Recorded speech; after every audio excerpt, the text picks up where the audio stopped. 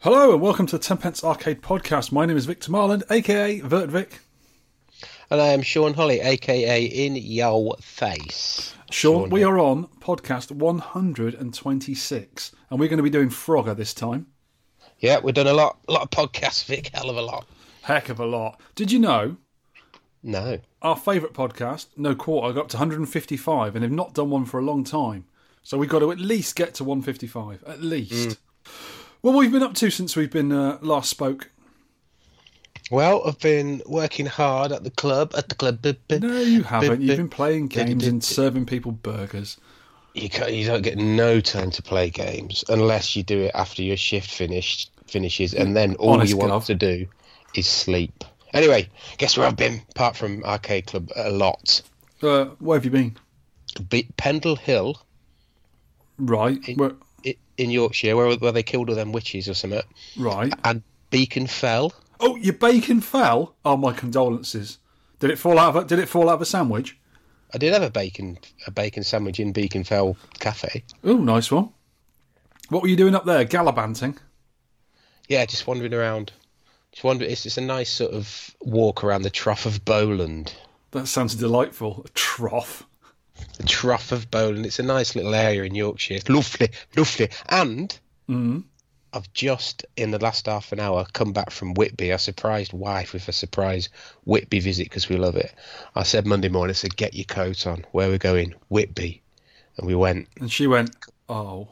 Whitby doesn't sound the most inspiring place in the world. Where are you going? Whitby. Oh. Oh, it's lovely. You might have just said, where are you going? Grimsby. It's got the goth link and the vampire link and the old abbey and that.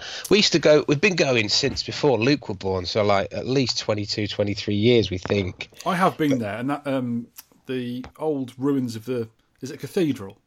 Abbey. An abbey on the top there. It's quite nice to look around. It was a really sunny day when we went. It was a few years ago now. It was lovely though, really nice. Good chips there. What a award-winning chip shop there. Still, it's very busy. Like we went off season, it's off season now.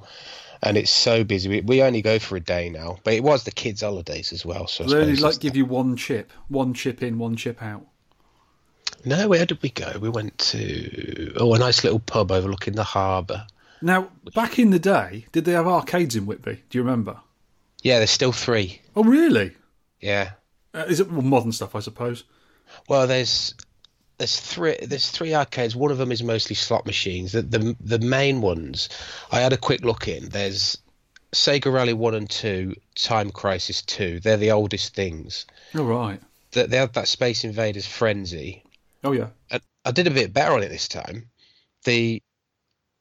What I thought was, right, you've got a big gun on it with auto fire. Yeah. So you just place the gun in the middle of the screen. You know when the invaders come down and then destroy you at the bottom? Yeah. It goes so quick, so you can just destroy all them. You do the first 2 levels okay, but when the invaders on the 3rd level drop, they don't go into the middle of the screen. They like go down on the sides of the screen. So you have to move your gun. Right. And I think I got to level 4 on it, which is best I've done. I think it's a bit better than I thought. It's quite frantic, but it's not a patch on the original Invaders really. But yeah, it's just a novelty game thing. It's got a big screen, but the one I do like is the Pac-Man and the Galaga with a massive screen. That's a lot of fun because it's the original game, but with Pac-Man you can actually play 2 players. I think you can with Galaga as well, and it's a lot of fun playing 2 players together. And do you remember Alpine Racer, the ski game where you actually stood on it? Yeah, it's in the same vein as that skateboarding one, isn't it? Yeah, they did 1 and 2, and there's a newish one of them called Super Alpine Racer, which is looks same game really, but I didn't go on that because I didn't want to fall off, No, and scathe your knee or something. Yeah, so not a lot, but it's still a few arcade games there. Oh, when I went, I didn't see any there. I didn't notice any, but I thought it might have been back in the day though, because it's near the seaside, isn't it? I suppose. Yeah, right near the sea, falling in the sea, some of it. Well, I've been not doing a lot really. I've not had a lot of motivation to do stuff with the arcades. I've been playing the Frogger game we've been playing, and I've been playing some of the older ones we're going to sort of report back on, like we said we're going to do. I've been enjoying those. but not really had that much to play, to be honest with you. That's just reminded me, Vic. What have you reminded you of? I'm writing it down on my pad. Look, kids. I played quite, when we were talking about going back and maybe covering some of these old games. I've been playing, but I got past Frogger. I've been playing Jumping Jack. And I know previously when we played it, I finished the last level and looped it, but I've not been able to do it this time. Oh, shame on you. I've got to learn it again. It's just that last level when you're going through them little tunnels. Yeah, you just got to time it right. Your guy almost bounces through them, doesn't he? Yeah, and you can't. If there's a baddie comes through the tunnel, you've had it. You've got to get through the tunnels before the baddies come. Yeah, I love Jumping Jack. I had a quick go of it the other day and looped it when we first go, so I've still got it. The old magic's there. It's a great game. It's really good. I really like it. Yeah, that was the best thing that happened to the 60-in-1 when it upgraded itself from the 48-in-1. Because before the 60-in-1, it was a 48-in-1, and it didn't have that game on it, and it didn't have a few of the other. I didn't think it had Van Car and some of the speed-up versions of Pac-Man and Galaga. And then they added these few games onto it, and that was one of the original games that was added onto it, which is really cool. I love it. Really like it. So I've not been doing that much in the garage, really. I've been doing a bit of 3D printing. And I'm working on this at the moment. Let me just show you. I'll put a picture on the website for the kids to look at. Can you see that? Yeah, that's cool. What is it? Well, what this is, it's a sort of hollow Pac-Man. It's 20 mil deep. And the walls... Sorry, Pac-Man. It's an invader. And the wall's like 1 mil thick. And it's like a thin thing. If you look at it that way around, it's thin. And what I'm going to do is make a back to it that clips onto it with LEDs in it. It's going to be a little light source, a little light box. Oh, cool. But I've got to redesign it because that one wasn't thick enough and the light shines through it too much. But I'm working on that. And I can't put 3D print on at the moment because it makes a noise and you'd hear it if I was recording in this room with it. But I will be onto that and make some of those soon. That's been quite fun. Also, in listening to The Broken Token, our friends in Louisville. And I was really shocked to find that out of the box or a zero play pinball that Whitney's got recently, TNA. Remember we was talking about Total Nuclear Annihilation? We played it at Logan Arcade. And it's a really nice little pinball. It's one by... Is it by Spooky Pinball? I don't know. It's one of the smaller manufacturers anyway. It's not Stern. It's not one of the big ones. Yes, by Spooky Pinball. And from getting it out of the box, apparently it's got problems. They've had manufacturing problems with it. Now, I was listening to The Broken Token. Whitney was saying that it's had bubbling around some of the artwork, some of the posts. The artwork started bubbling, so it's not cured properly on the paint and the varnish or whatever sort of polyurethane they use to protect it. It's not cured properly when they put all the other bits in. And apparently some are worse than others, and it's been a real problem. But I find that absolutely breathtaking that you buy a $6,000 or $7,000 pinball out of the box and it's not right. And Stern were doing this because apparently when Stern released Ghostbusters, which Whitney and Brent have both got, there's a little toy on there that moves around with Slimer, and I think he was set too low, and it was brushing the bottom of the table, so it was actually wearing the table away. And what you had to do is like put some washers under it or something to bring it up. But what an oversight of a huge pinball manufacturer like that, and also this new one, where there's problems with it. I mean, major problems. And, if you bought a new car and there's a dent in the door, and they said, well, just do this to push the dent out, you'll be all right. You'd be like, no, I want a new car. I don't want this one with a dent in it. I just find it amazing how these machines have got these problems. It's awful, on release. Yeah, on release. Yeah. This is before you can take it out of the box. It's wrong to start with. I was speaking to my lad about these because he still plays all the modern games on Steam and that. And I said it baffles me, it amazes me when a game is released on Steam and then you get like it's called a day one patch or like a 20 gig update a week into it. Oh my Lord. And, it addresses all these problems. I said, we never got anything like that when you had a PS2 and a GameCube and an old arcade game. It was just finished. Well, you couldn't update them anyway, really, could you? Because they weren't online back then. And there was, every now and again, you'd find a bug in something, but a lot of the games were, you could finish them, no problem, and you wouldn't, tell there was something wrong with it. I just find it, I'm not sure what it is. Maybe it's because the games are a lot bigger and more involved now, and there's a lot more in them. But when you buy if you buy a physical game, say I bought a game for the Switch in a shop or whatever, and it's physical, you put the little cartridge into it and you turn it on, it plays. But sometimes you turn it on, it says there's an update. You're like, hold on a minute, what do you mean update? I haven't even played it yet. It's just, I think it's just crazy. It's insane.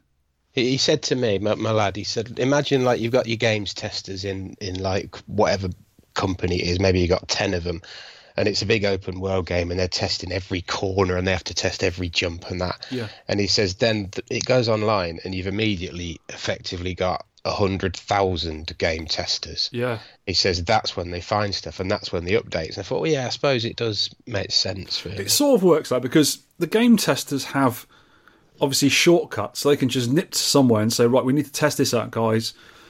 Go there and they'll test everything out and they can look in the code and they can jump to things and they can trigger things in the code that you can't do at home. So sometimes you might not be able to do what they do. But there were little problems with games in the arcade. I mean, the one we're testing this time, Frogger, there's a few errors in that, which we'll talk about later on. And there was errors in certain games where they were too difficult, and they released other ROM sets for it, which is kind of an update, isn't it? Yeah, I suppose so. Yeah. So you kind of got that sort of thing going on.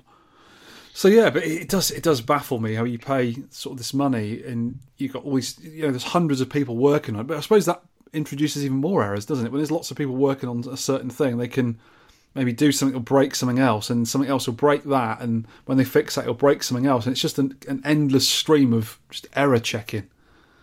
That's why I don't play modern games, Sean. Yeah, I'm not so keen. I am kind of exposed to them now from, at work, but yeah, some of them are amazing. The graphics are outstanding, but, like I say to the guys at work, you've got to put 100 hours into it, and I like Frogger, 20 minutes, really good game, switch it off. Yeah, I haven't got time for that kind of investment now, have you? No, that's why I don't really go into... I was playing my Switch the other day for the first time in ages, and I was playing this game called Candle. It's like a little sort of really, really nicely sort of hand-drawn indie game where you're doing little puzzles and stuff. It's like a really weird little world and this little funny character. And some of the puzzles are quite difficult to do, and sometimes you've got to interact with the backgrounds and you don't quite see what's going on. And I have been using a walkthrough, and I'm quite conscious I'm cheating at it. I don't mind, but every now and again I just go, I've been wandering around for ages, not doing anything. I'm not having a good time. I'll have a quick peek. Oh, that's it. And I'll just quickly peek at something, go back to it, do that bit, and then it'll open up a load more stuff. And it'll interest me again because I'll be doing new stuff and finding new things, and it just keeps my interest alive. And I like that. But I was also thinking, there's some more games coming out soon I want to get for the Switch. There's some new ones coming out. And hold on a minute. I haven't done Captain Toad. I haven't done Mario. I'll never do Mario. It's too big. I'll never do Zelda. It's too big. I'm halfway through Wonder Boy the Monster Trap. So I've got to do that as well. So there's all these things. I thought, I just can't be getting new ones when I've got old ones to play. So I'm going to try and finish off some of the older ones before I get the new ones. But they're not going to go away, so who cares, really? Yeah. Well, guess what else? I went down to see James, RGP. Yeah. Retro Games Party, picking up a couple of things, boards and stuff. And I don't know, I hope you don't mind me saying this, in his office, he had a new arrival, an Alca, A-L-C-A, Alca Ping Pong. Oh yeah, I know what an Alca Ping Pong looks like. Alca, a UK company. Yeah, that's what I was going to say. I never knew that. I looked on the back and there's a UK number. And yeah, it was just a Pong clone, wasn't it? Yeah, but it's great. It's probably, I don't know, 74, 75, something like that. But it's great to see them old ones, and he thinks he can get it working again. It's all TTL. Because I think I know who owned that before James had it. I can't be certain, but I've seen the cab before, and it is an ugly old cab. It's a really tall, upright thing, isn't it? It's got, your consolette's got like a box inside a frame. Do you know what I mean? Yes. Yeah, it looks kind of like that. Like the top of the cab has been squeezed into the side of it. Do you know what I mean? Yeah, it's just weird that there's hardly any of them left, because there must have been loads of them around in the 70s. Yeah. But I love stuff like that. Really I like the aesthetics of the old 70s stuff as well. But that one, if it's the one I'm thinking of, it's an ugly bug. I thought it was all right. Is it wooden sides? Yeah. Yeah. It's the one I think with the light blue bezel. Yeah, that's it. That's the one. Yeah, I know it. Ping pong. Ping pong. Pong ping. So yeah, it's not really done that much, to be honest with you. I've had a few little downers, which we'll talk about later on, with the arcade stuff. But hopefully all that's been fixed, so that's pretty good. Arcade news. We haven't got that much news either, really. It's been a bit of a slow news week.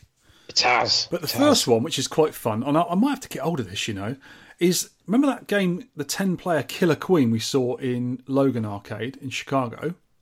Yeah, Freddie Mercury were playing it, weren't he? No, he was not. Or Brian May with his poodle haircut. No. But Killer Queen is to be released on consoles. Ooh. Which is going to be really cool, because I think that will be one game I'd like to play online, because you can play 10 players at once. Play it online? Yeah, well, I presume that's what it's going to be, because it's a 10-player game. And it really shines with multiplayer, so I would have thought that's going to be an online thing, isn't it? Yeah, could be. I suppose if you sit around with Switches, I think you can have 4 Switch controllers together, but it's still, you want to play online, really, don't you? I reckon that'd be really cool online. Talking of online, that segues into a nice bit here, doesn't it? So we've got. Have you ever been on a Segway, by the way? Oh no chance. I wouldn't want to look that stupid.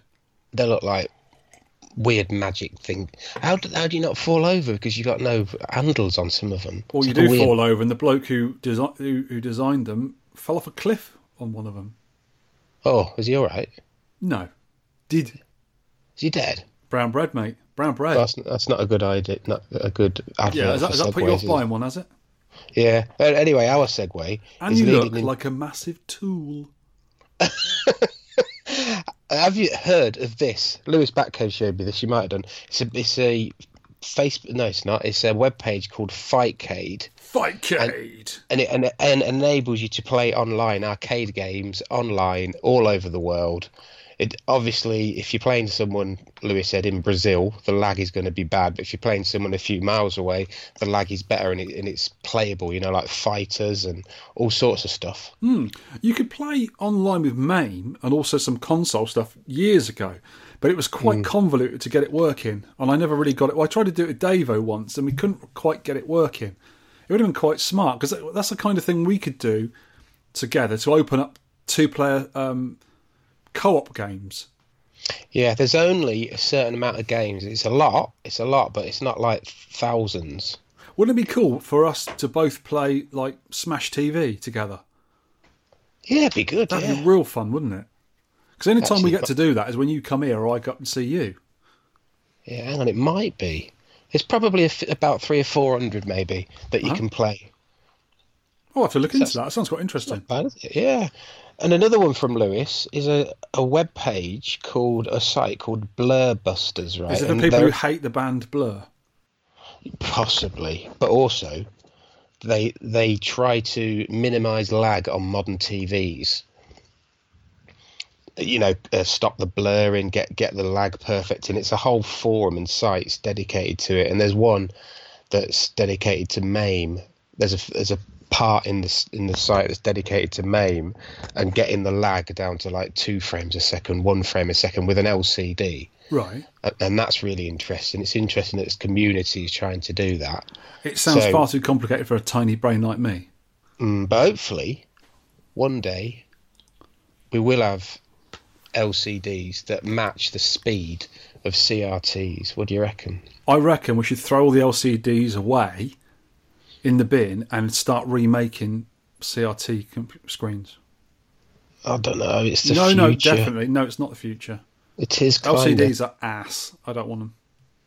You can get all these games at the club, like these rhythm games. They have to have low lag LCDs, and like the big ones, like Groove Coaster, it's got to be a 55-inch LCD vertical, and it's got to be very low lag. Do you know what I prefer on Groove Coaster?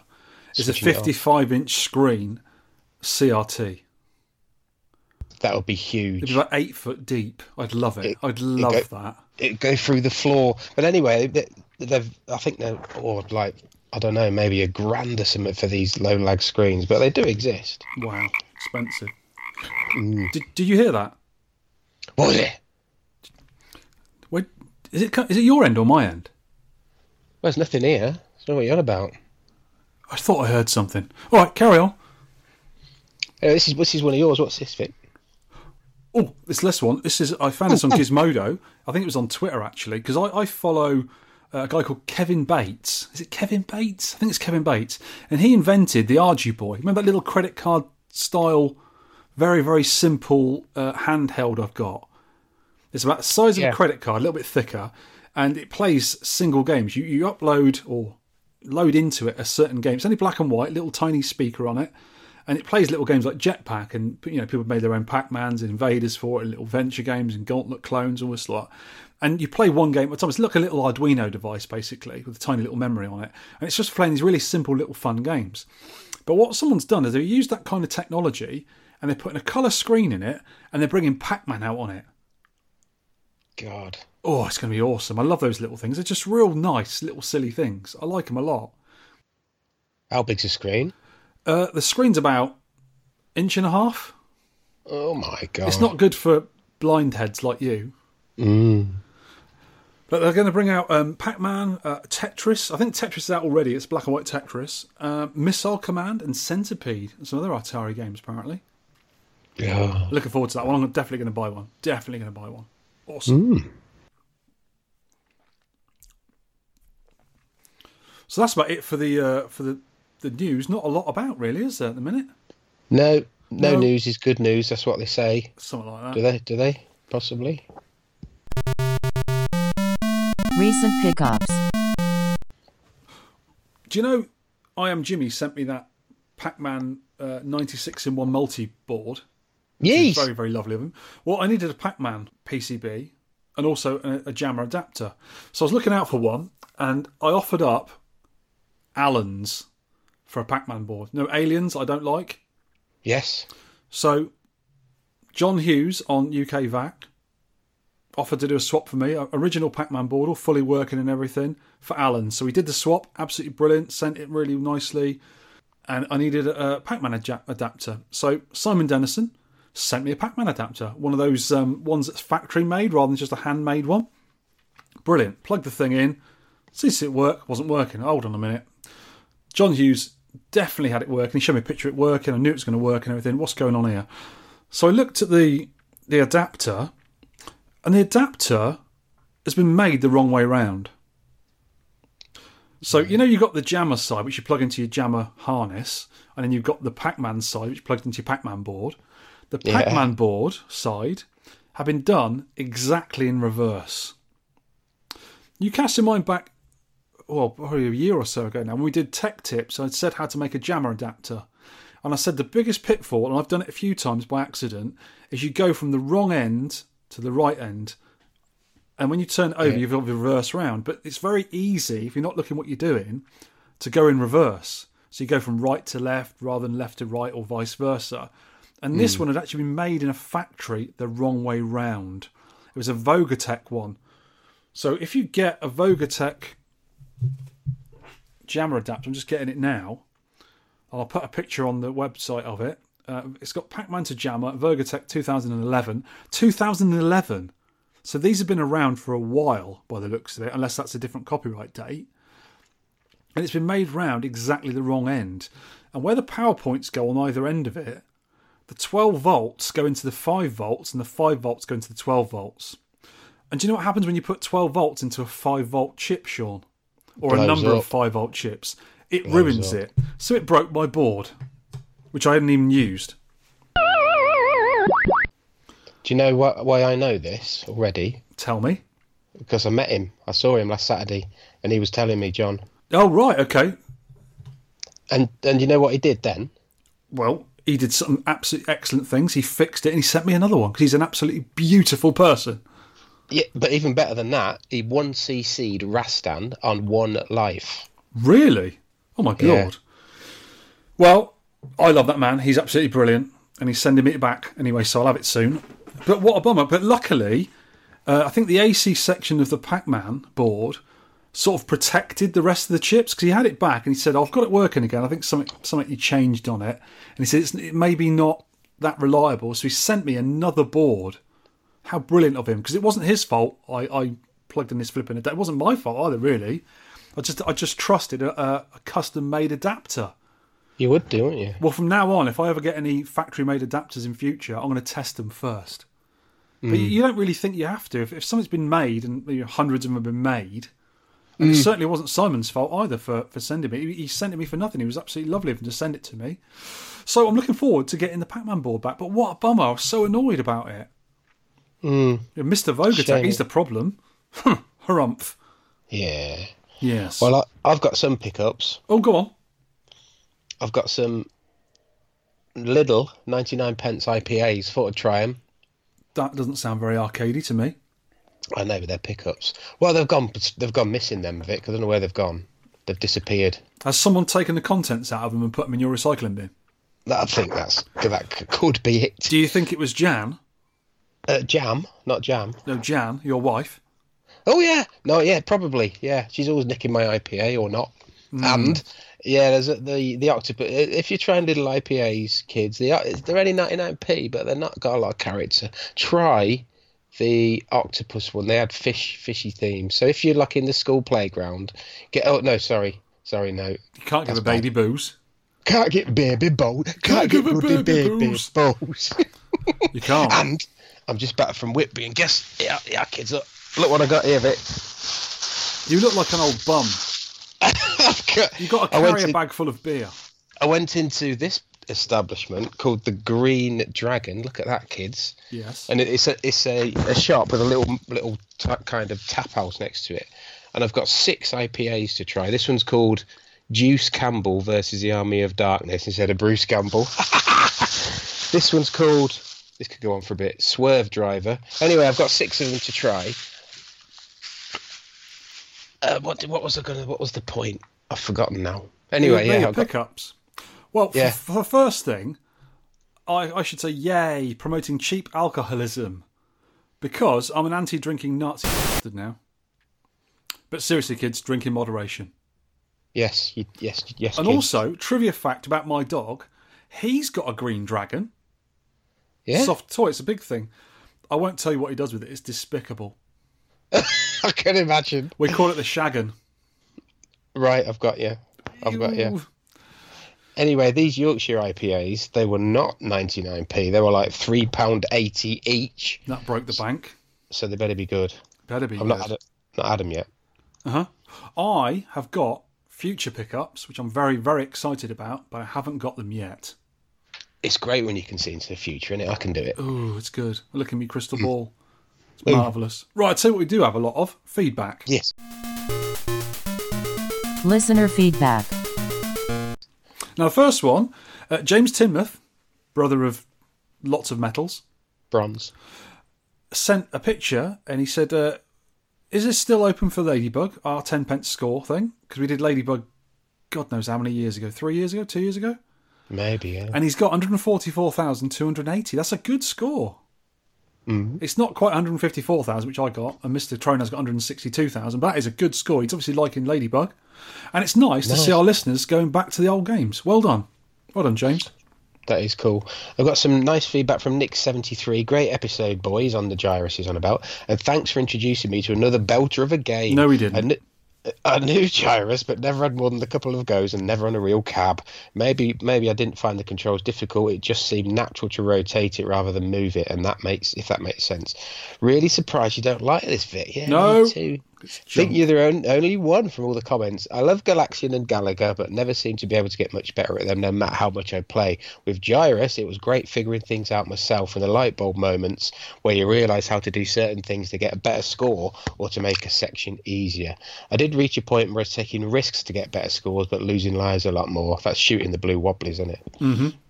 Thing was, every time it felt fair and I knew exactly why I died and how to theoretically avoid it next time. Definitely a new favourite. I firmly believe there are 2 types of people in this world.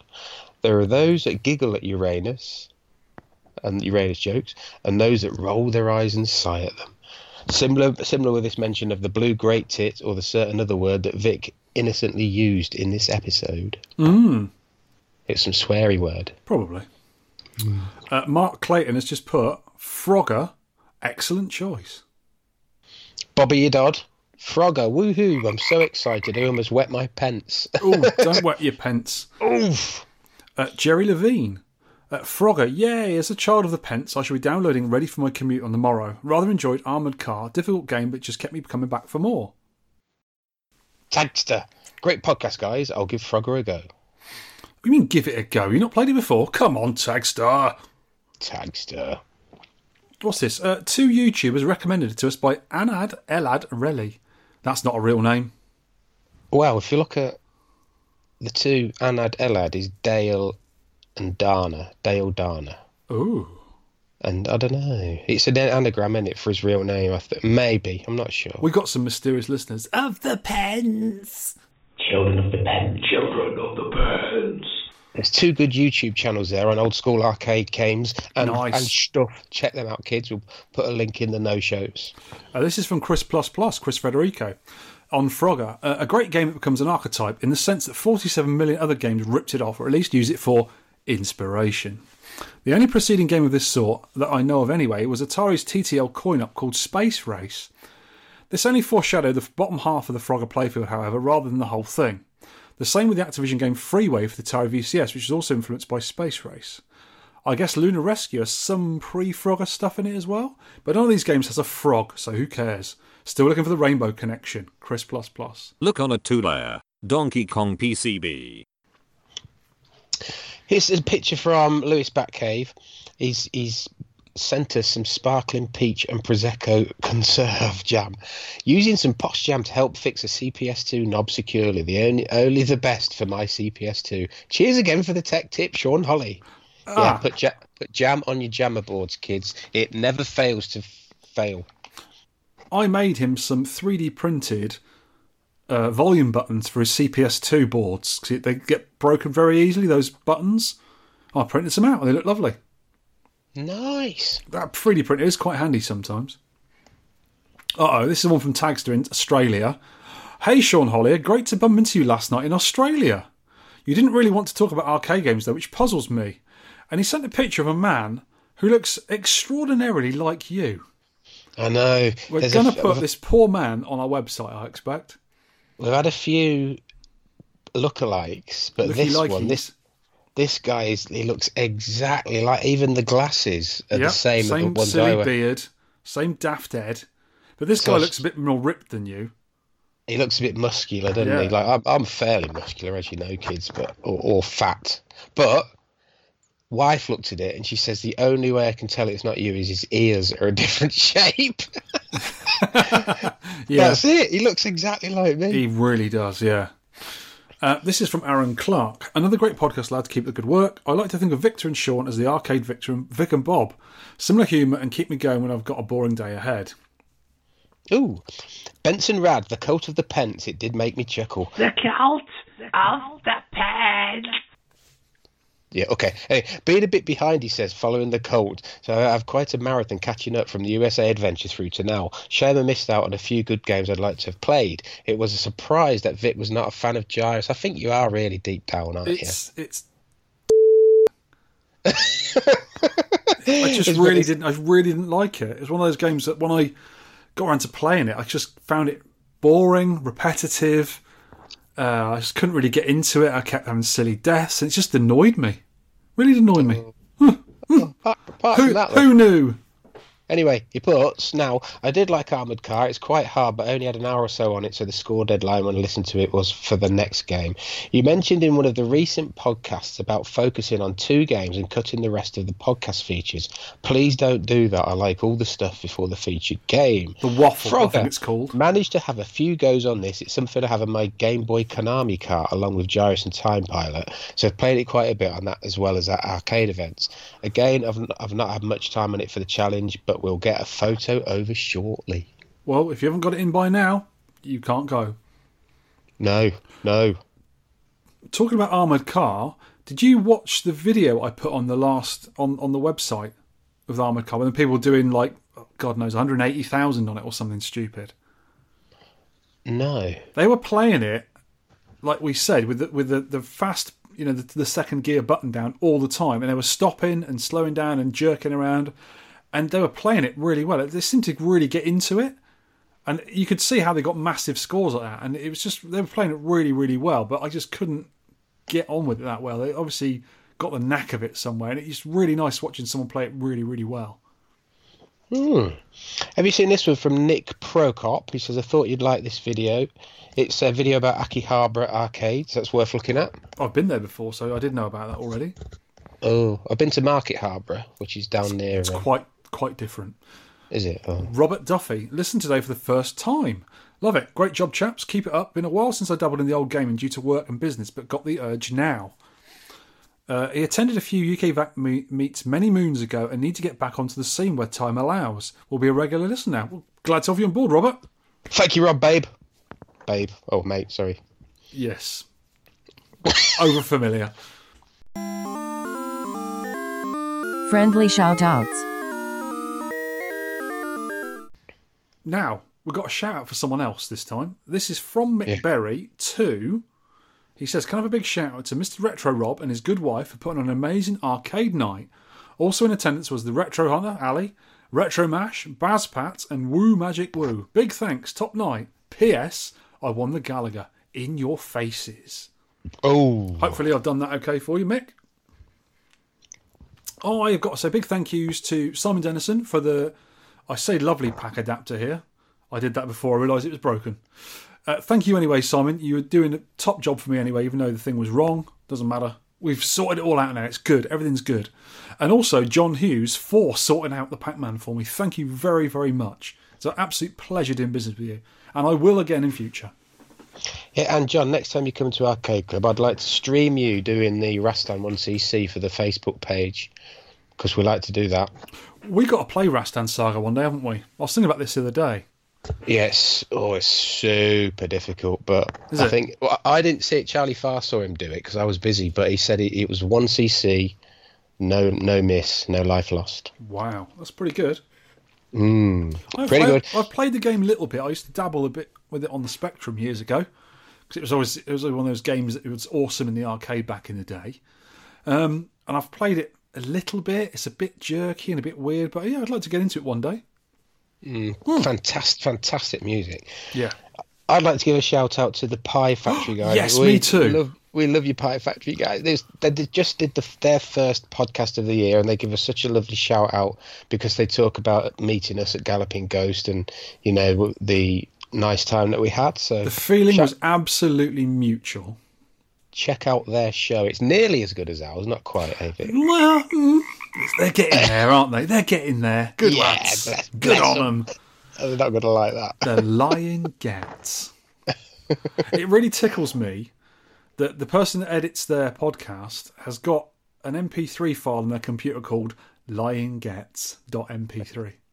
And it's me just going, lying gets. I like that a lot. Japanese with 10 pence. And here is part 2 of our cave story from our mysterious Japanese lady. Take it away.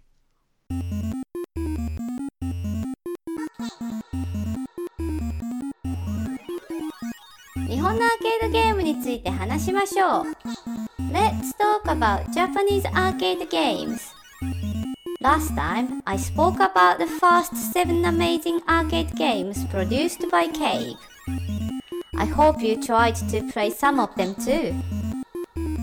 Well, this week, I want to tell you about the next games by Cave. 裁きの時と知れ Number 8. Released in 2001 was Frogia no Arashi.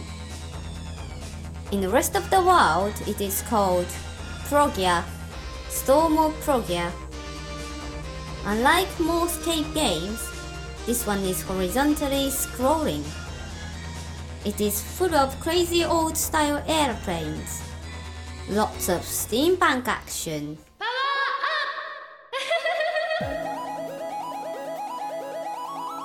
Number 9. Released in 2002 was Dodonpachi Daiojo. Another sequel to the amazing Donpachi series. Daiojo means blissful death. This game is super difficult. Number 10. The year was 2003. The game was 決意絆地獄たち It translates as determination, cutting the bonds of hell. It is set in a big world war with many mechanical tanks and machines. So many bombs and bullets. Number 11. In 2003, Cave gave us Espgaruda. Espgaruda is set in a mythical kingdom where characters with supernatural powers are fighting against machines and enemies from Golden Age. This game introduced Kakusei or Awakening ability. By collecting special gems, players achieve superpowers and can slow down time. 準備行ってきます Number 12. Released in 2004 using powerful new hardware was 虫姫様 Translated as Bug Princess. It is a fantasy-style shoot-em-up. Princess flies over many beautiful landscapes and battles against hundreds of super-sized insects. Amazing bullet patterns in this game. みんなの敵、シャスタがいただき Number 13. Released in 2005 was Ibara. Ibara is a fast and loud bullet hell set in a futuristic industrial war. The visual effects are amazing with awesome super weapons. But the game is seriously too hard for many players.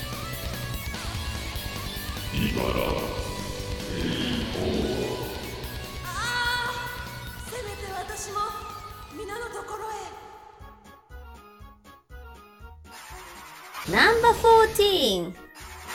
Later in 2005, Cave gave us their second puzzle game, Puzzle 虫姫玉 Just a year after fighting bugs in her bullet hell game, Princess is now starring in this silly puzzle drop game. If you liked Uopoko, you will love this game.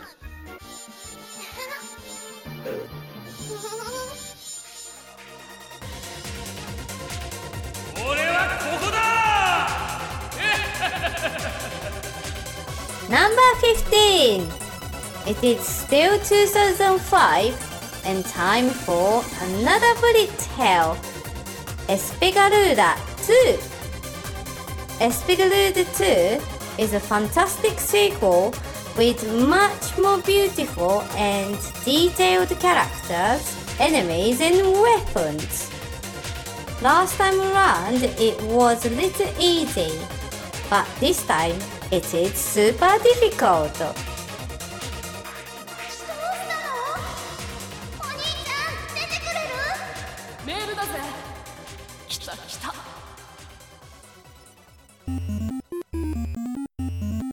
This week's games were プロギアの嵐、ドドンパチ大往生、決意絆地獄たち、エスプガルーダ、虫姫様、イバラ、パズル虫姫玉、エスプガルーダ2。That's all for now. See you next time for more cave games. Thank you for listening. ありがとうございます。Presented by Cave. Isn't that awesome? It's very awesome. So everything cool. You need to know about Japan, i.e. how to say the game names of cave stuff in Japanese properly. Yeah, it sounds so much nicer in Japanese as well. Arcade Master Quiz.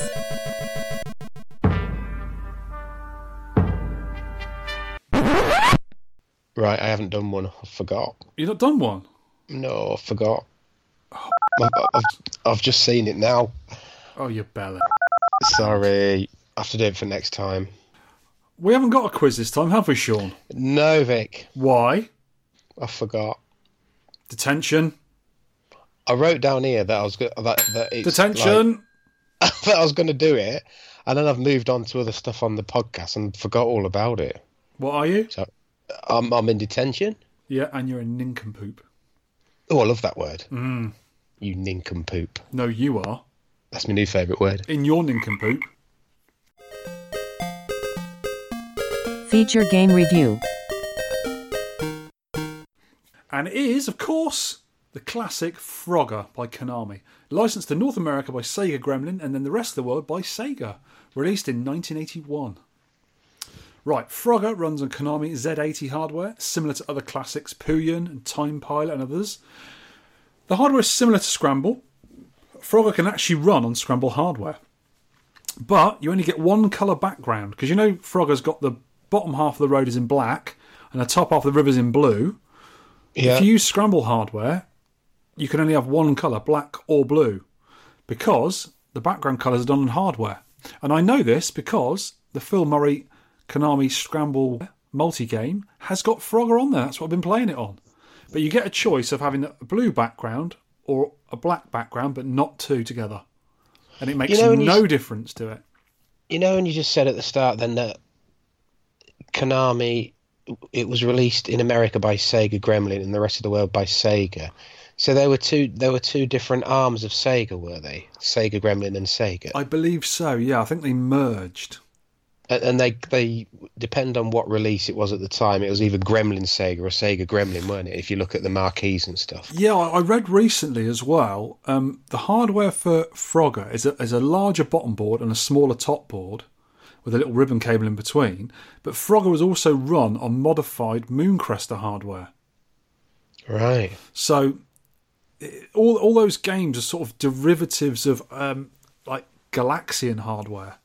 Because Scramble can run on Galaxian and Frogger can run on Galaxian hardware with limitations and stuff. So it was all quite similar hardware back then, but certain parts of the board did stuff in hardware. So the background colours were done in hardware, so a Scramble board can't do that. It hasn't got the hardware to do that. And it's a similar thing on Galaxian hardware. If you run Scramble on that, because the bullets in Scramble in Galaxian were done in hardware, they're pointing upright because it's a vertical game. And when it fires in Scramble on Galaxian hardware, the bullets are vertical. They're not horizontal. I've seen that, yeah. So it looks a bit odd, but it still works okay. And the colours are really, really funky in Frogger as well, because it didn't have the same colour palettes on Galaxian. But the game works fine otherwise. So yeah, it was... I think Gremlin was the arm that actually programmed the games. I might be wrong there, but they obviously merged somewhere along the line. Frogger is a vertical game, and you use a 4-way joystick only, no buttons, to control your Froggers. The only buttons you use on that game is to start 1 player or 2 player. Nice. You can play 2 players, but 1 life after the other. How do you play Frogger, Sean? Surely everyone knows how to play Frogger, right? Right, I'm going to tell everyone anyway, just in case you've lived in a weird frog hole of your own for the past 30 years. Use this joystick to hop your frogs across the road and river to their homes, or bases, dens, holes, what do you want to call them? Frog hideaways. Holes, I don't know. You've got to avoid race cars, bulldozers and other cars on the lower road area to get to the midway point. When you're at the midway, you have a bit of a breather. Then you have the river to cross, but there are deadly frog enemies and predators in the water, so you have to cross the dangerous river by using the tidals, logs and alligators as handy stepping stones to get to the top, where your frog homes are. Only 1 frog allowed in a home per level, so don't try and fit another one in, as there's already one relaxing in there and you'll land on your frog's face. Nobody wants that to happen. Have you tried? I haven't tried that. Have you tried? You just die if you try and get into a frog. Yeah. Do you? Right. Yeah. It's silly. Why would you want to do that? I know. You are timed for each frog, so don't hang around too long. After each frog is safely housed, you get a time bonus and some more time to do the next one. When you fit all 5 holes with froggies, you've done the level. Periodically, the cars get more frequent and faster. The traffic becomes denser and other nasties appear in the river section. Snakes. Watch out for snakes. Patrol the central reservation and the logs. Horrible otters rear up and kill you if you're on the edge of a log, and some of the logs become much more scarce as you progress. 2 sets of turtles dive under the water, and if you're on the back of one when it does this, you're going to get wet and dead. Oh, I hate that. If you're hit by any of the vehicles, fall in the water, get eaten by a creature, or go off the end of the screen left or right when the logs and turtles are moving around, lose a life. Same goes if your time runs out, or if you bash your frog into another in the base. On the later levels, gators take some places of the logs. They are safe to sit on the backs of, but if you step onto their heads, they'll chomp you. You will also get gators hanging out in the empty frog holes now and again. They will kill you if you hop in there. Have you noticed their teeth are discoloured compared to the regular logger gators? I'm not surprised. He eats too many sweets and never cleans his teeth. Each hop forward gets you 10 points.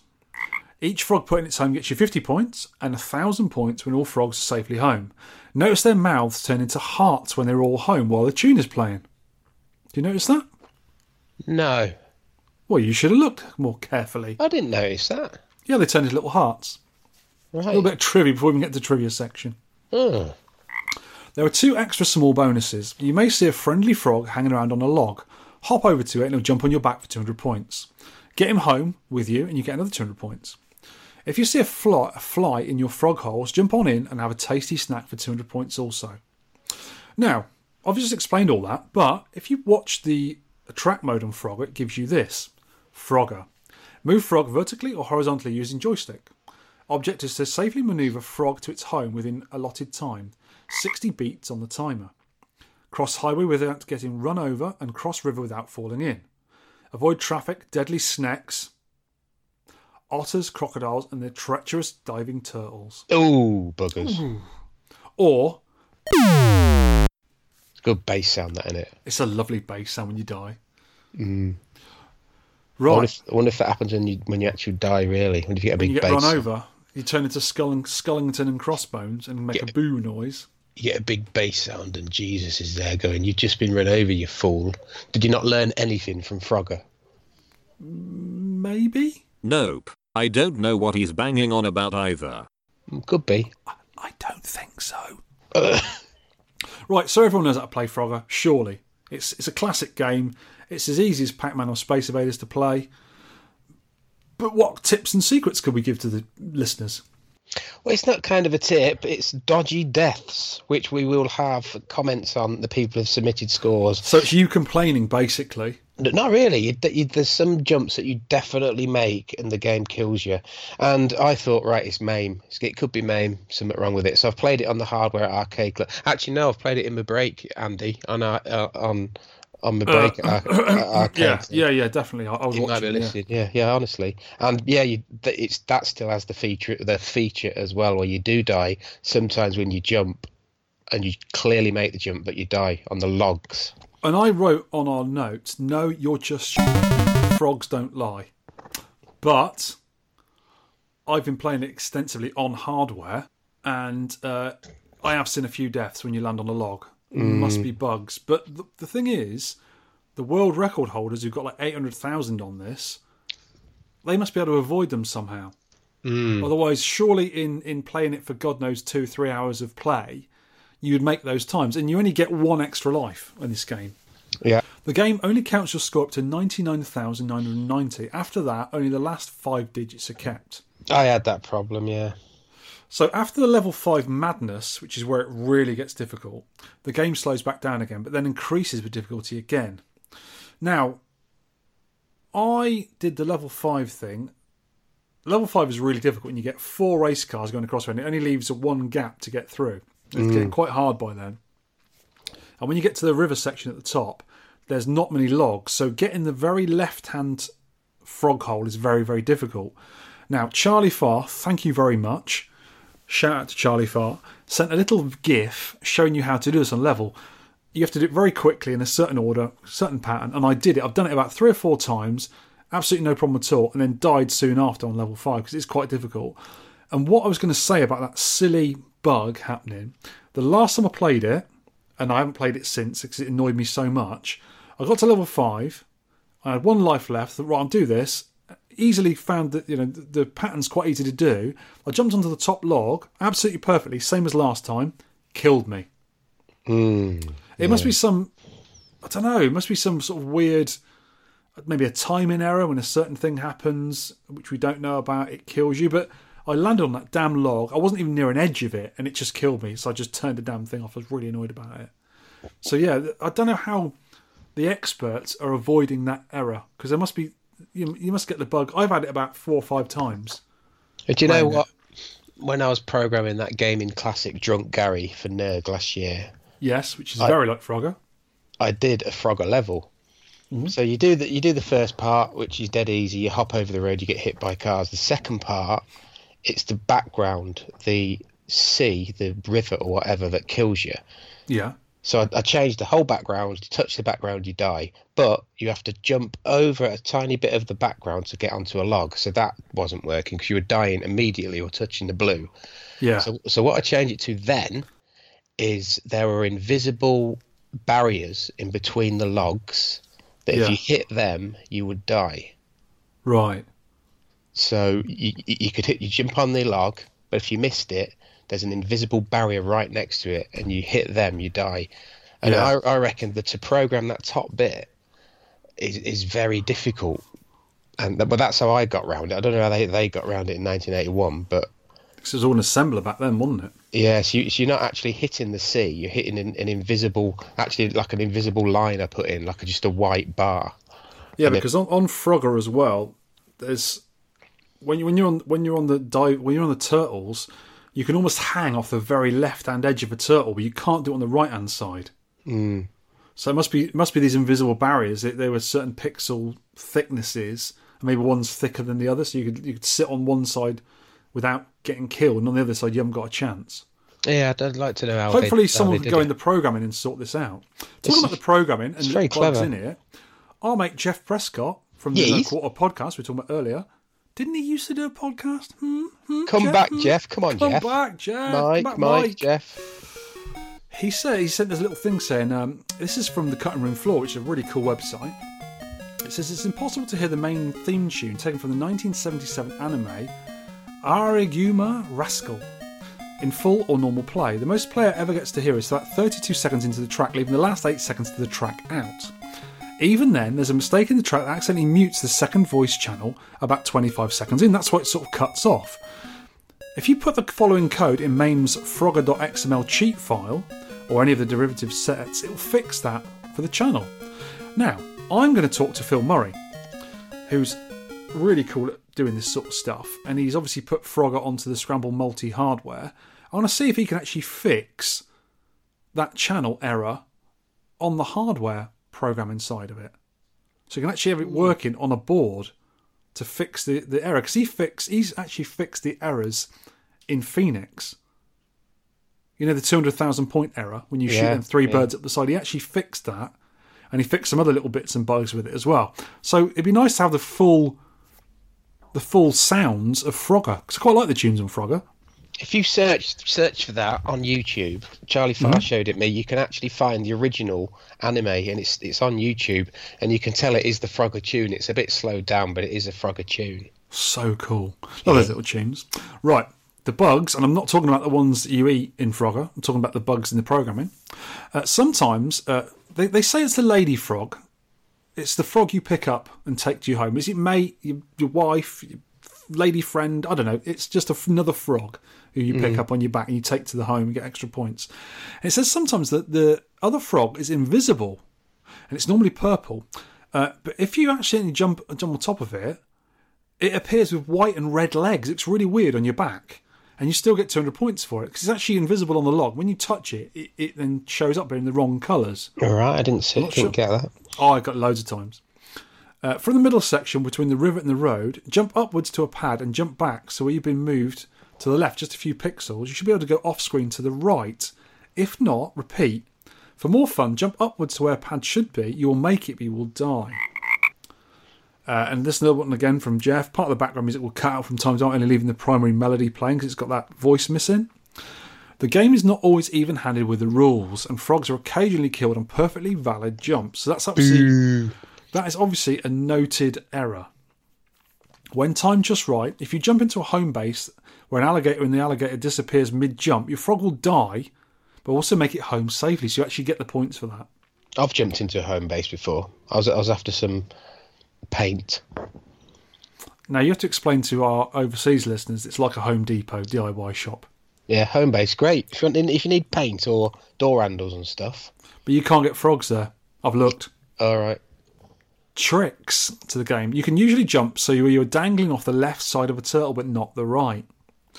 If you play this game on a PC emulator such as MAME and use a code for unlimited time, you cheating gets, you will hear the entire background song to its finish. This was never possible in the actual arcade game because you always ran out of time because the song is longer than a minute.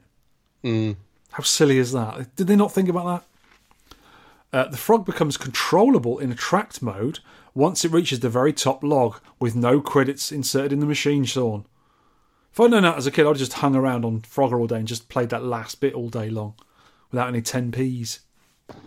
I bet it sort of surprised kids when they were moving the joystick and it did actually move. I mean, oh, wow. I never noticed it, and I first played this at the swimming pool when I was about... When did it come out? 82. I was 9 years old.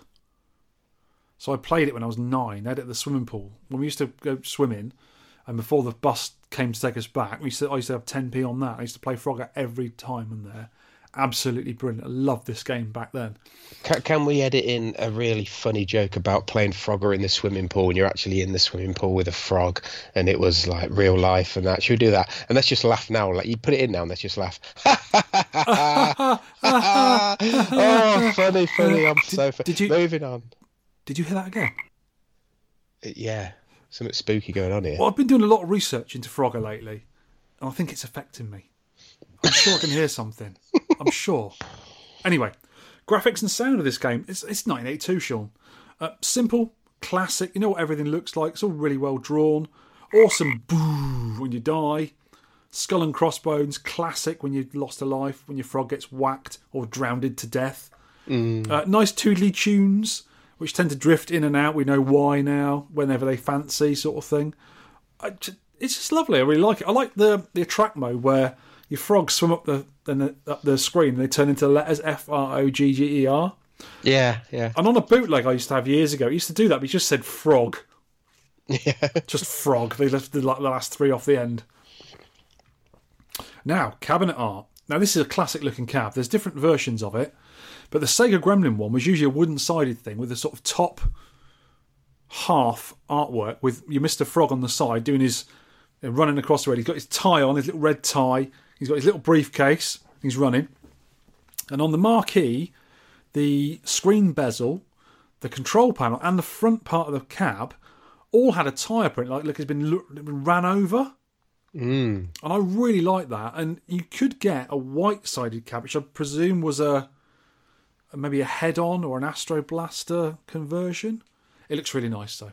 And we've got a picture on the website of someone who's painted one green, and I think it looks really nice with blue T-moulding. It does look good. I think it looks good. It's not for the purists, but it looks really, really nice. I'm not. I don't like the tyre mark down it. I never have done. What? I love it. I think it's awesome. It just sort of bring the whole cab together, like down by the coin door and the marquee and the control panel. I've never liked it. I don't know why. It just looks a bit. I don't know. You got four little frogs around your joystick pointing up, down, left, and right. Love it. That's cool. It's really, really nice. I would love a Frogger cabinet, actually. I do like the cabinets. I really like them. But I don't think it would fit in with all my cabarets. And I've always got Frogger in the Scramble multi-cab. So I'm not going to get one. But I do like them. Really nice. Do you have to swap it? Can you swap it quickly to four-way, that multi? Or no? Yeah. The multi-hardware, if you actually plug in a servo stick, it does it automatically for you. That's how clever Phil Murray is. But you can't. I haven't got one in there. I haven't got one in there at the moment. But what I've got in there is I just put my arm under the control panel. I've got a quickly movable gate on the bottom of it, which is like quite loose. You just quickly turn it around and that's done. Right. All right. You've got to have a four-way. You will make mistakes with an eight-way. Definitely. Yeah. Also, to do with that hopping in a track mode, you can hop back into the scores as well. You can go backwards. It does absolutely nothing. Completely pointless, but you can do it. Yeah. And did you notice that the frog on the side of the artwork is carrying a red briefcase? Yes. Do you know what's got in it? I know this for a fact. He's got his jam sandwiches, an apple, a Club Raisin biscuits, and a Rubik's Cube. That is a fact. Well, one of the score listeners has some information on that, which we'll do when we run down the scores. There were absolutely loads of sequel to this, and none of them are anywhere near as good as the original game. The one that was closest was Frogger 2 3 Deep. I think it was on the Atari 5200, maybe ColecoVision, that sort of thing. And it's just nowhere near as good. I didn't like it at all. We also played at the Galloping Ghost in Chicago an unofficial follow-up called Ribbit. Did you play that with me? Yeah, cool, yeah. It's quite a good game. It's a two-player simultaneous game. It's got really big graphics, and you do sort of a hopping around business, but you're avoiding like big horrible spiders and eating ants and stuff. And it's quite a fun little game. It gives you different tasks to do when you're playing it, so it's not quite like Frogger, but similar vein. Really enjoyed that.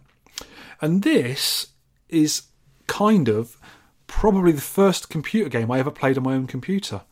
I had a game called the VIC-20, my first ever computer, came with a tape with some different games on it, and one of them was called Hop It.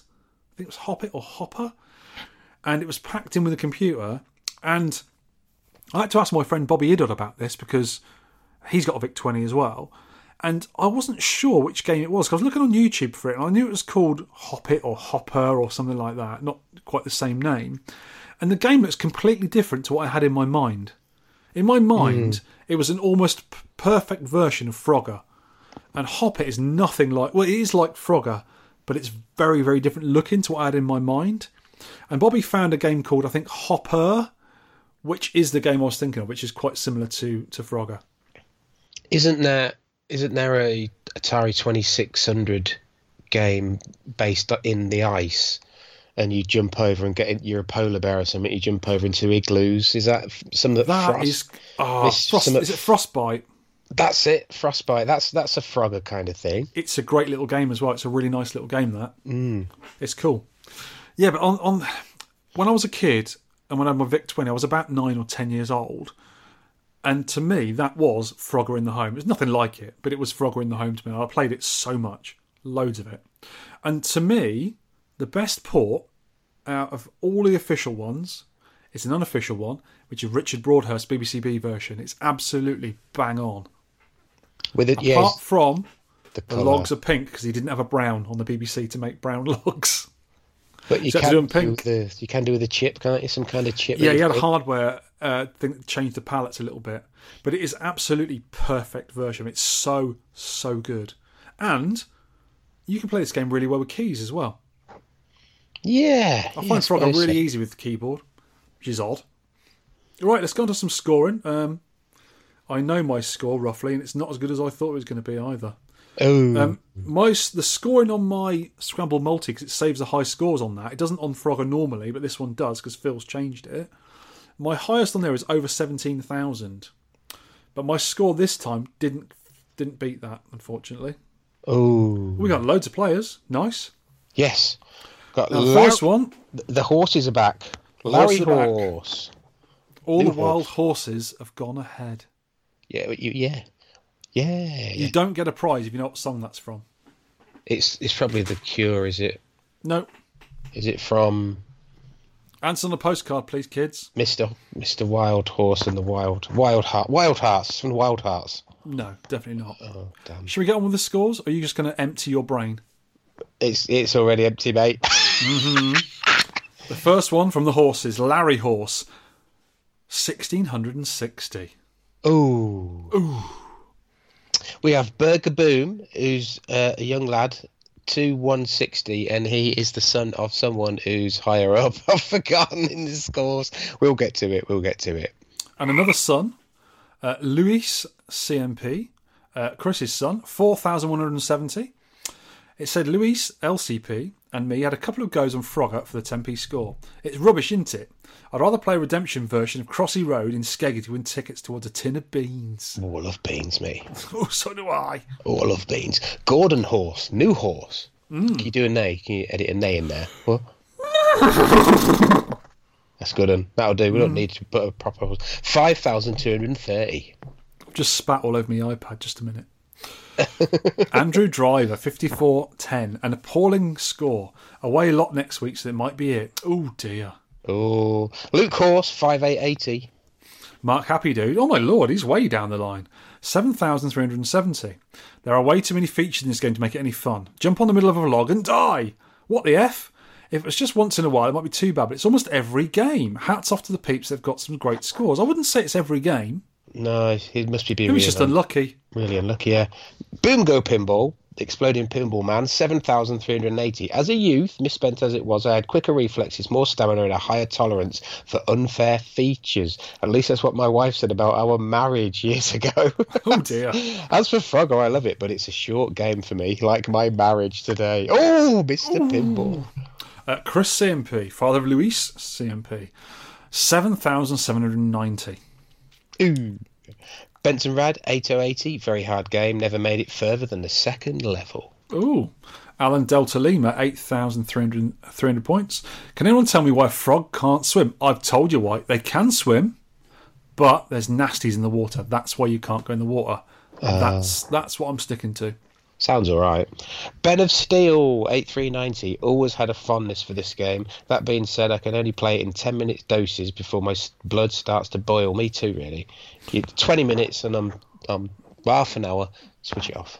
I was getting annoyed and switching off when I was playing it because I kept making silly mistakes. And they were my own mistakes, apart from the bugs. Anna Horse, 8,530. Porchy! Oh, Porchy. Oh, yeah. Mate, Porchy. John Porchy.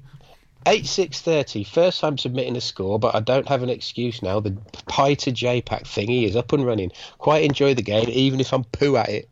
Doesn't matter, you've done well. Rolly's Arcade. Rolly Retro. 8,690.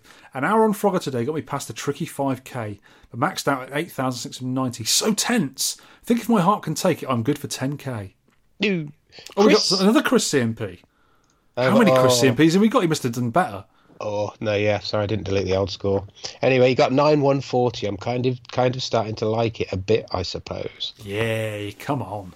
Michael Vortman, 9,170. Just pipped Chris. Is it just in MAME, or is the collision detection in the original as bad? I like it, though. It was one of my first games on the Commodore 64. Yeah, it has got a few problems. Richard Broadhurst, yep. 9210. Collision detection can be questionable, and speeding up just as you are about to jump isn't great. It does that, doesn't it? The cars speed up and that. Yeah, almost randomly, that. Yeah, it's still a great game, though, just not as good as the BBC version, which he did. I wonder if Richard actually programmed the bugs in just to be like the arcade one. That'd be pretty good if he did. I wouldn't be surprised. Ed Horse, 9,300. This was on the scoreboard for a long time. Classic. Greed gets you killed. Oh, it does, don't you? And in real life. Absolutely. Try and have too many cream eggs and, you explode. Or IPAs. Yeah. Oh, like IPAs. Paul McCaskey, 9710. I don't think I've posted this yet. I'm determined to get past 10k and hopefully get to an extra life. Don't think you did in the end. I sent Paul a game the other day. Yeah. Yeah, he said he liked... We were talking about on Twitter about that Mil Miglia game, 1,000 Mile Rally. Yeah. And I've got about 3 of them in the shed, so I sent him one. He likes it, and his one broke down, so you can have that. Hopefully it works for you okay, Paul? Andrew Hannay, 9,740. Classic game, simple to learn, ages to master. Boom. Tin Brother of Bronze. I see him quite often now. At the club, 10,090. Putting my bid in now, just in case there's no further opportunities. On the Real Thing at Arcade Club. On the Real Thing. Yeah. Buller, 10,200. Frogger is one of those rare titles that doesn't make me mad. I'm not any better. Cracked the 10k and didn't swear once. Ooh. I sweared quite a lot. I did. Sweared? Sword. Sword. Did. Sworn. Tactical Giles, 10,400. It's considered a classic for a reason. Yep, Nick 73, 10,430, beaten by 30 points. 2 weeks gone already. What? Gutted, as I love more time on this. Last minute rushed attempt. On the plus side, it's a great Seinfeld episode. We haven't talked about that. I never watched Seinfeld, and I should really, because apparently it's quite good. And there's a bit where George, one of the characters called George, is playing Frog. I did just look at this bit on YouTube. He's playing Frogger, and for some reason, it's just part of the story, his score is the highest one on the board, and he doesn't want to like turn it off or something. He's got to take it across the road, and I don't know what they've got a battery attached to it or a big wire or something. I don't know. But what he's doing is when he's trying to get across the road, it goes to a top-down view of it, and it's him acting like Frogger trying to cross the road with these trucks in the way. And there's a bit at the end where he gets out of the way and this truck just smashes his Frogger machine to pieces. Yeah. Anyway, Rob, Arcade 79, 10-6-40. It's another pleasurable torment, I can't deny. I love this game. From the off a title screen... From the off, a title screen with amphibious synchronized swimming to moisten one's appetite. However, microwaves concentration real quick. Many 10-minute bursts required. A 10p suction machine. Absolutely. Mark Clayton, 10,770. Love this game. Brings back so many memories as a kid on holiday at Pontins. Many a 10p spent. Rob Player Missile, welcome back. 11,020. This is about all I can stand. The mini missiles, would switch to MAME to something else instead of playing it. Oh, the kids don't like it. That's unusual. Matthew Bridge, 11,420. I've always been good at stupidly dying on this one. Talking about this sort of score, 11,000, I was playing my mini Frogger machine, my Walmart one. And I can't remember who I was playing with on Twitter with it, because they put a score of about 8,000 odd, and I got just over 11,000 on my little tiny Frogger machine. It's a slightly different version. I think it plays the NES version on there. Good version though. It's good. Ali the Retro Hunter, 11,670. I think this is my first 10p score. If I didn't get an extra life. Oh, I didn't get an extra life at 10k. Must have done. No, it's 20k. 20k. Well, it's 20k. We should have played at 10k, really, but it's 20 we were playing at. Bill Wellham, 11,940. Old Frogger has such a gentle charm. I feel for our amphibian friend and his relentless struggle to cross that evil motorway and fast-flowing hazardous river, fearing hidden jaws waiting in the reeds. Splat! Oh, well, never mind. There's always another frog. Yeah, Steve from Retro Asylum, 12,410. Half an hour playing this so far, enjoying it. Did well for half an hour.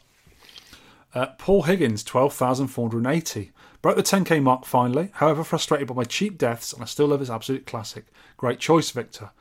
Victor, fancy a little Walmart Arcade Classics score challenge on the side? Yes! This was Paul Higgins I was playing with, and he beat me as well, 12,480. I got 11,500 on it. Ooh, this is his actual score, this. On the is one. it? Yeah. Ooh, I think he got 8 then on the Arcade Classic, on the little one. Ooh. It was good fun, though. I like playing the little one. It's good. Benny Benassi, 12,560. Classic game, great Seinfeld episode, good French dish, and they eat mosquitoes. What's not to like about Frogger? I wouldn't eat a frog's leg. I like frogs. They're a bit... Have you ever had one? Just like very... Tastes like chicken, probably. Yeah. Yeah, but I like frogs. I don't want to eat them. You don't need to eat them. There's chickens to eat, for goodness sake. Yeah.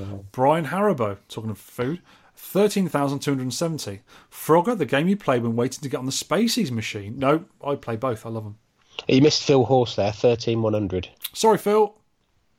Darren Folds, 13,390. Finally clued into what's going on with the businessman frog side art. See his briefcase and the tie on the marquee.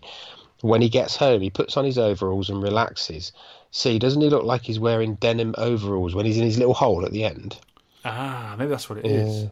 Also, when I discovered you could hop the frog backwards at the start, I was absolutely stunned. A great game, good choice. Adam Ross, 13,800. First 10p score post in ages, but love the podcast and the game. Thank you, Adam. Ooh, thank you. Mark What No Gravy, 14,570. Frogs, eh? The laughing stock of the amphibian world, as they're the only one of them that can't swim. Matt Neo MK, 14,990. Nice choice, Victor, but it can't half be infuriating at times. Many, many swears and cheap deaths. Some of your own fault, some not. Level 5 is a killer, though. It really is. Here's Jimmy, 15,030. Made it to the infamous level 5, but I was too chicken to make it across the road. I'm sure there is a joke in there somewhere. Only complaint about Frogger is the unjustified random death bug. Do you know, until we started playing this for the challenge, I've never noticed the bugs before. No, I hadn't. But when I started playing it and you said about it, I was like, nah, what is he on about? And then I really, after that, they kept flooding in. I was like, for goodness sake, there really is bugs in it. Ruins it, really. Ian Cullen, 15,240. Just don't have the patience for this. Ooh. As Clark, 15,600. Love Frogger, but I can't clear level 5, so I'm putting this score in early as I don't want to ruin my weekend anymore, as it's causing way too many involuntary arcade Tourettes. Yeah, 15,000 odd is when you get to about level 5.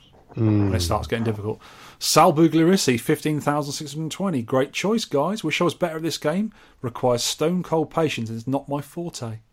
I thought he was pretty patient playing all them average games. Questionable games. Yeah, but he's great at. Retromash, 15,700. Finally beat Ali the Retro Hunter at Frogger. Incredible how saving frogs can be so stressful. Great game. Neil, 20 to 5, 15,790. I hate level 5 to finally getting onto it. It is proper harsh. Arrow keys for the win. And he's put a hashtag, real men use arrow keys. I did try that, but I got on better with the 4-way stick in my cab. Yeah, I think keys are just about the same as a joystick, really, on this game. Yeah. Tagster, 15,900. A stone cold classic that makes me hopping mad. The next one's probably me. Go on. I didn't beat my 17,000 on my cab. I got 16,450 in this challenge. Ooh. So I beat Tagster. I'm happy about that. But not happy about not beating Sol by 50 points. Sol's got 16,500 and he says, Frogger, upped over my previous score. Ribbit, ribbit, squish, splash, buzz, brum, brum. Chris Mooncrester Bootleg, 16,580. Does the original board stutter a bit at times, or is it my MAME PC? I think it does. On the top log, if you jump left and then right, it does stutter when he's jumping right. It's a weird little error there as well in the movement, so maybe he's thinking about that. Pie Factory Sean, 17,120. And he says, I don't like Frogger. I know I'm supposed to, but the game is the Emperor of Cheap Deaths. Trademark. Oh, you missed he's got a point. You missed Chris Plus there at 17,080. Yeah, we read him out earlier. Sorry, 17,080. Right. I have got a score of 26,840. I've kept playing it until I'd finished level 5 because I just wanted to beat that level 5. And I still haven't beaten it. And I did. And then it gets easier again, so you can sort of not coast, but you get through the next few levels. And I was running out of time, actually. Oh, right. The logs go slow, and you run out of time. So I got 26,840, so I was happy with that. Switched it off, been playing Jumping Jack ever since. ZX Michael, 28,370. There's quite a few people beating level 5 here. He says, new to the podcast, enjoying it, thanks. Also finally got MAME up and running, sort of, so here's my first 10p score Frogger. Great to play again. Nice to have you, ZX Michael. Tony Temple's had a game. Oh, that lovely Tony, isn't it lovely? Arcadeblogger.com.co.com. 30,540 on a browser with a keyboard. I've got more in me, he put. Ooh. I think he was saying he was a 70,000 point player back in the day. So hopefully Tony will keep on at that. Steve Tyke, another good player, 32,340. He says, be patient and play early with no alcohol. Impossible game doing the opposite of both of the above. Mission accomplished. Trollnads in fourth place with 32,680. I do like this game, but I've got really no patience to play it well. I always just try to rush through it, which is not the best approach. I've seen him play it. He goes flying up the screen like a fly. I thought Mr. Trollnads would have got a much higher score than this. I thought he was a lot better at this. I know he's good at Frogger. The Pixel Advocate podcast. 33,230. And they say, a bit rusty, Haps Super 4-Way is not ideal for Frogger. Right, so when we talked about Burger Boom, have we got Darren Folds on the high scores somewhere? Yeah. Right, his website is called the Crouch.website, and he's done a podcast on Frogger on October the 17th, growing up in the 80s, and it discusses Frogger. So check that out, kids. That's Darren Folds. Nice. And Burger Boom is his son. I knew there was a link somewhere. Ah, okay, brilliant. So, number 2, Ben Granville, 34,870. Last go before the deadline. 50 points is 50 points. Am I right? He is right. Here we go, then. Guess what? Who's number 1? Mr. Charlie Farr. Yay! 76,550. Never realised how tense this game can get. When you're at 76,550, it's not a surprise, really, is it? Well done, Mr. Charlie Farr. What level was he on for that? 20? Possibly, yeah. Or he did say, you know, you get the counter along the bottom. Yes. You get 1, 2, 3, 4, 5 little. They're like little mini round frog things, aren't they? They look like grenades, but they're frogs. Yeah, it maxes out at 15. So you got obviously more than that then. Well done. Yeah. Wow. Well done. So what do we think of this game overall, Vic, in conclusion? I still love it. Not too happy about the bugs, and hopefully one of our fantastic programmer type people can iron them out. And you've put in here, change the extra life from 20,000 to 10,000. I think you can in the dip switches. Yeah, I think you can, yeah. So yeah, I think I might even put mine on 10k actually. It just gives you a little bit of an extra chance, doesn't it? More fun. Yeah. I think the world records are also done on 5 lives, aren't they? Not 3. Oh, really? Yeah. That's interesting. Yeah, because most people, I've never even got an extra life on this. I've never got to 20k, so I've never seen an extra life or understand what noise it makes or anything if it does. No idea. Yeah. Never got one. Well, I've put great game, memorable sound and graphics. Gameplay has been copied down the years, but most recently, cult classic Drunk Gary. Copyright me last year. Or do you know what? Or even Crossy Road in the arcade. I've never played Drunk Gary because it doesn't work on my Mac browser. I use Mozilla. It doesn't work on it. It's a Flash game. Yeah, I know, but I updated it and stuff. It still doesn't. It only shows a little bit of the screen rather than all of it. So I want to have a go of it. It looks quite fun. Oh. Next time I come and see you, I'll have a look with you. Okay. But I've played it so much, it's a bit of a Tempe effect, like the reverse of what you originally thought. And I've had enough of it now for a long time, but I will come back to it. It's a nice game for a quick pick up and play, I think. I'm sort of nearly had enough of it now because I'm playing it quite a lot because I do love the game. But I want to finish that flipping level 5 and see it get easier and get an extra life. Yeah. If I do that, I'll be happy and I won't need to play it as much anymore. But I'm going to keep at it until I've done that flipping level 5 because I can do the left-hand base quite easily now because with Charlie Farr's little tip, it's a really good one. You just go up, up, right, up, and it's easy from then on. And I want to do that whole level. I've done that one, and I think one more frog hole, and that's it. And I didn't even beat my score, which is really weird because my best score is 17,000. So I must have done some other level. I must have done that most of the ones on that level, but not the left-hand one. That's the one you got to do first. Or he might have done the other levels quicker, or got the lady frog or something. I don't know. Yeah, because the fastest you can do a level is 10 seconds. So you get 50 bonus clicks on the timer. I think. Would you get? Is it 10 or 100 points each for left timer? I can't remember now. But yeah, you get extra points for doing it quickly. But yeah, I love it. I still love the game, and I think the most famous follow-up is Crossy Road, which is like an isometric, endless Frogger game, isn't it? Yeah. Which I quite like playing. I haven't played it on the mobile phone for ages, but when I first got it, I played it loads. Really enjoyed it. The arcade one's really dumbed down. There's just one button. Yeah, it's silly, isn't it? You need to go left, right, and back on yourself sometimes when you're playing it. But yeah, I do like the mobile version. It's really cool.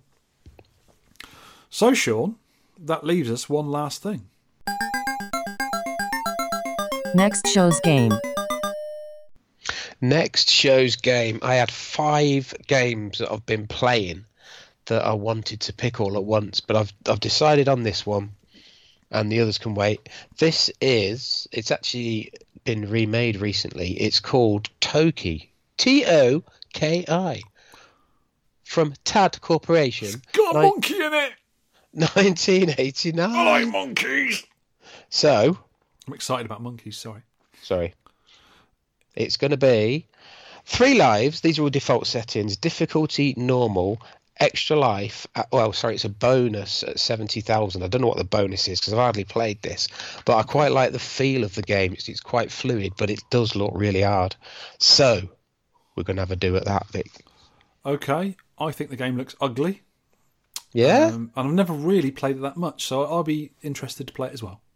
Yeah, I think there's lots of bullets and secrets and stuff in it, so we'll give it a go. He goes ape spit, apparently. Does he? That's what it says. Because we're recording this on Tuesday, because I've been away in Whitby, shall we have the score challenge running till 2 weeks on Tuesday, which is the 5th of March. Yes, please. So you've got thank you. So you've got, well, by the time you've edited this, it'd probably be Thursday, yeah, or Wednesday. I don't know. It'll be Thursday release date. So that'll be the normal thing that the players have 12 days to play. So that's good. Yeah. Okay. So Tuesday, the 5th of March, 1700 UK time. Get your scores in on Twitter with the hashtag 10p score, hashtag 10p score, or on Facebook as a comment to our podcast post, or via the email, which is, what's the email? It's at the end of the show. Oh, that's helpful, that. So listen to the end of it if you want to get in contact with us. And thank you for listening, and we'll talk to you again in 2 weeks' time. Goodbye from me. Thank you, kids. See you next time. Goodbye. You can download or play the podcast, read all the show notes, and leave feedback at www.tenpencearcade.co.uk. You can email me at vertvic@tenpencearcade.co.uk. You can also reach us on our Facebook page. You can tweet me at tenpencearcade, and you can tweet Sean at Sean Holly. We'd love to hear from you for game suggestions, arcade pickups and stories, or any of your personal thoughts on anything we may have covered.